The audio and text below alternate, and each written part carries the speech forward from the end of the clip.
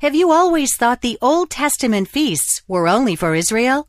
If so, you may be in for a surprise today right here on Messianic Perspectives.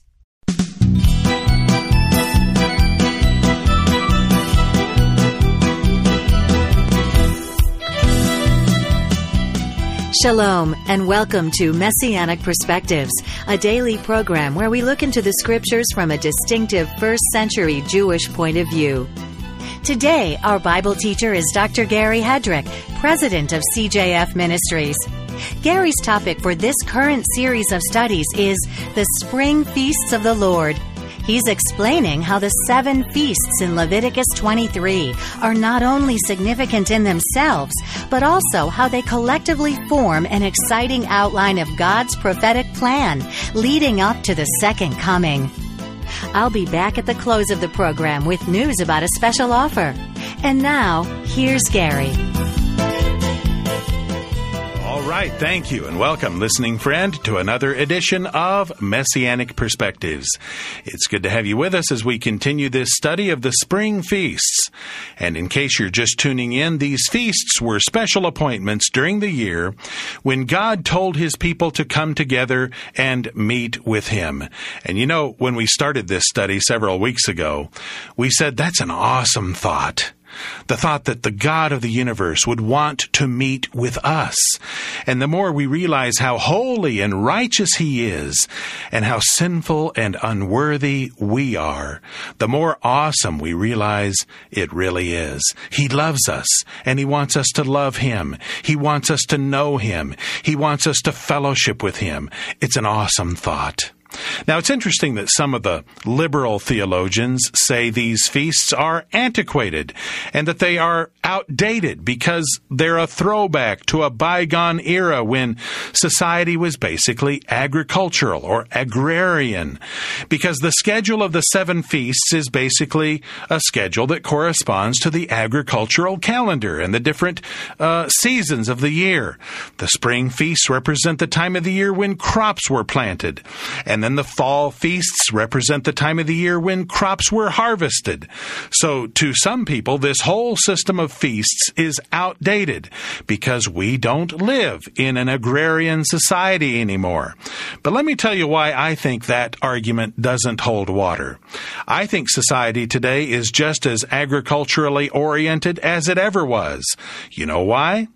Because we are just as dependent on crops as we ever were. It's what we eat. If you think we're not dependent on agriculture, just wait until someday when the farmers go on strike. You'll go to the grocery store and the shelves will be bare. And you'll say, wow, Gary was right. We are just as dependent on agricultural and on the seasonal cycles as we ever were. It's just that we don't realize it because the farmers today produce so much food and because they are so reliable. One farmer in America today produces enough food to feed something like 30 or 40 people. It's amazing, but it doesn't mean that we are any less dependent on agriculture. Now, it's true that society doesn't revolve around agriculture like it used to, because there's a much smaller segment of the population actually involved in farming and in agriculture. But if anything, that makes the feasts even more important because we need to be reminded of our dependency on agriculture. We need to be reminded that it is God who sends the rain and makes the crops grow. We need to be reminded that there are people who go out there and plant in the spring, and then they go out again in the fall and harvest what they planted. You see, we've gotten away from these things. Our kids today, our children today just sit in front of computer screens, many of them, and they absorb all that stuff that comes over the net through that tube. They don't know what it is to get out there in the fields and to work and to sweat and to get dirt under your fingernails like many of us have done. So these feasts are relevant in many ways, and don't let anybody tell you that they are out of date because they're tied to the agricultural cycles of the year. If anything, that makes them even more relevant today than they ever were before, because in modern industrial industrialized society, we are less aware of these seasons of the year than our forefathers were. But we need to be aware of them because they remind us that man lives by the sweat of his brow and that we are dependent on what comes out of the ground. So, this is what we've been talking about, the spring feasts. And when we got sidetracked a couple of days ago, we were talking about the ways in which Passover and unleavened bread point to Yeshua the Messiah. We had actually stopped to talk about the different animals that we read about in these passages, because the sacrifices were a central feature in all of these feasts. Now, why do you think that was? That's right. It's because sacrifice was the only way sin could be dealt with. And every animal that was slain in the Old Testament was driving home a point, and that is that sin has to be paid for. A price must be paid. Redemption costs a life. Atonement requires blood. You see, that was the point. And every single bit of it was fulfilled in Yeshua the Messiah. He was the ultimate sacrifice. He was the one to whom all of the sacrifices pointed, because he was the Lamb of God. But we said the sacrifices didn't always have to be lambs. In fact, goats were often offered as sacrifices. In fact, a lot of people don't realize this, but they were allowed to sacrifice a goat at Passover. So instead of having a Passover lamb, you might have had a Passover goat. That's right, and it was okay. But the most famous goat of all is the goat that was killed on the Day of Atonement. In fact, we said they actually took 2 goats on the Day of Atonement. They drew lots, so they knew which goat was which. And we said the first goat was sacrificed to the Lord. Then we said the second goat was called Azazel, or literally, goat of removal. This is where we get the term scapegoat. When you say someone is a scapegoat, it means he's being held responsible for someone else's wrongdoing. Aaron laid both hands on the head of the scapegoat, according to the Bible, and that symbolized the transfer of the nation's sin for the past year to that goat. And then someone took the scapegoat out of the camp and out into the wilderness, and then they just let him go, never to be seen again. And when the man came back to camp, he had to go through a whole ritual of purification to make sure he wasn't contaminated with the nation's sin.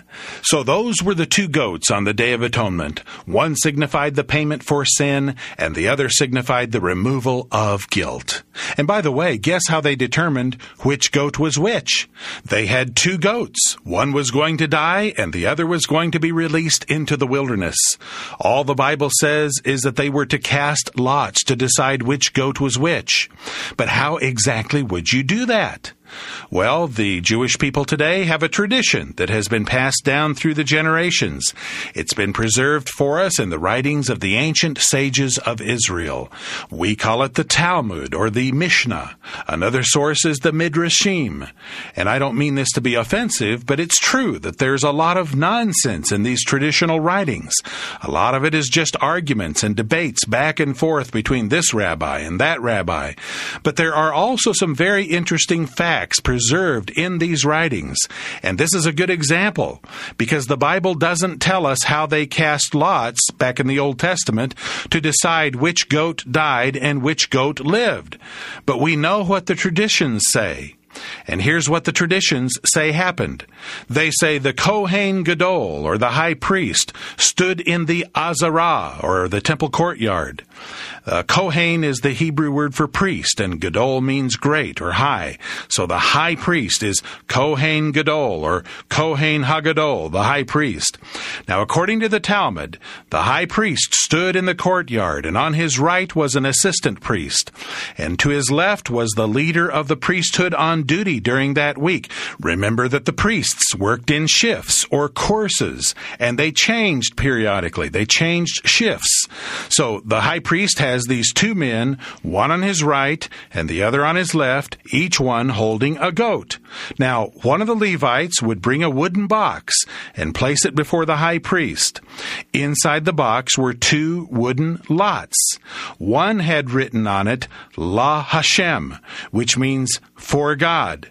And the other one said, La Azazel, which means for Azazel, for the scapegoat. And here's how they drew the lots. The high priest put both hands inside the box, and without looking, he took one lot in each hand. The lot in his right hand was placed on the head of the goat on his right, and the lot on his left hand was placed on the head of the goat on his left. That's how they decided which goat was which. And we would have no way of knowing how it was done if it wasn't for these traditional Jewish sources. Now, is it possible that these traditional sources are wrong? Of course it's possible. In fact, we know that some of the medical cures in the Talmud are nothing but hocus pocus. And there are other mistakes and folklores and legends in the Talmud. A lot of superstition. But most of what it is simply arguments and debates between different rabbis about how the law should be interpreted, or different shades of interpretation of the law. But in the midst of all this material, we find strains of information that we know are very, very ancient. Some of it goes back to way before the time of Christ. We can identify customs and practices, even in the New Testament, that are based on these traditions and teachings of the ancient sages of Israel. The Sermon on the Mount contains material from traditional sources, for instance. So we know that Jesus himself was familiar with the oral tradition, and he wasn't always opposed to it like some people think. Sometimes he quoted it favorably, like his reference to the seat of Moses in Matthew 23:2. We don't have time to get into it, but it's from Jewish tradition. When the leaders of Israel sat in the seat of Moses, it meant they were successors of Moses as leaders of the nation. So not everything in Jewish tradition should be discarded. In fact, some of these traditions are part of our heritage as Christians. But we're out of time for today. I don't know where the time goes, but we'll continue with this on the next program. Until then, this is your friend Gary Hedrick saying, God bless you. Take care. Bye-bye. Thank you, Gary. And thank you, listening friend, for tuning in today. It's always good to have you with us, whether you're listening from home, at work, or in your car. This is Messianic Perspectives, and you've been listening to Dr. Gary Hedrick talking about the Spring Feasts of the Lord, the 7 annual meetings outlined in Leviticus 23. We have all the programs in this series available in a set of 3 CDs packaged in an attractive binder for a suggested contribution of just $18. That's the 3 CDs entitled The Spring Feasts of the Lord by Dr. Gary Hedrick for a gift of only $18. Just visit our secure online store at MessianicSpecialties.com to place your order. If you would prefer to order by mail, just address your request to Messianic Perspectives, P.O. Box 345, San Antonio, Texas, 78292. To order by phone, use our toll-free order line from the U.S. The number is 1-800-926-5397. Have you enjoyed this edition of Messianic Perspectives? Why not continue to learn about the Jewish roots of your Christian faith by inviting a speaker from CJF Ministries?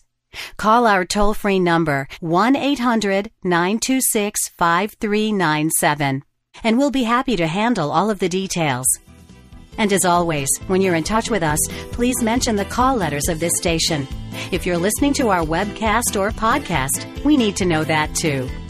I'm Liz Aiello. Join us next time, won't you, as Dr. Gary Hedrick continues our series of studies on the Spring Feasts of the Lord, right here on Messianic Perspectives.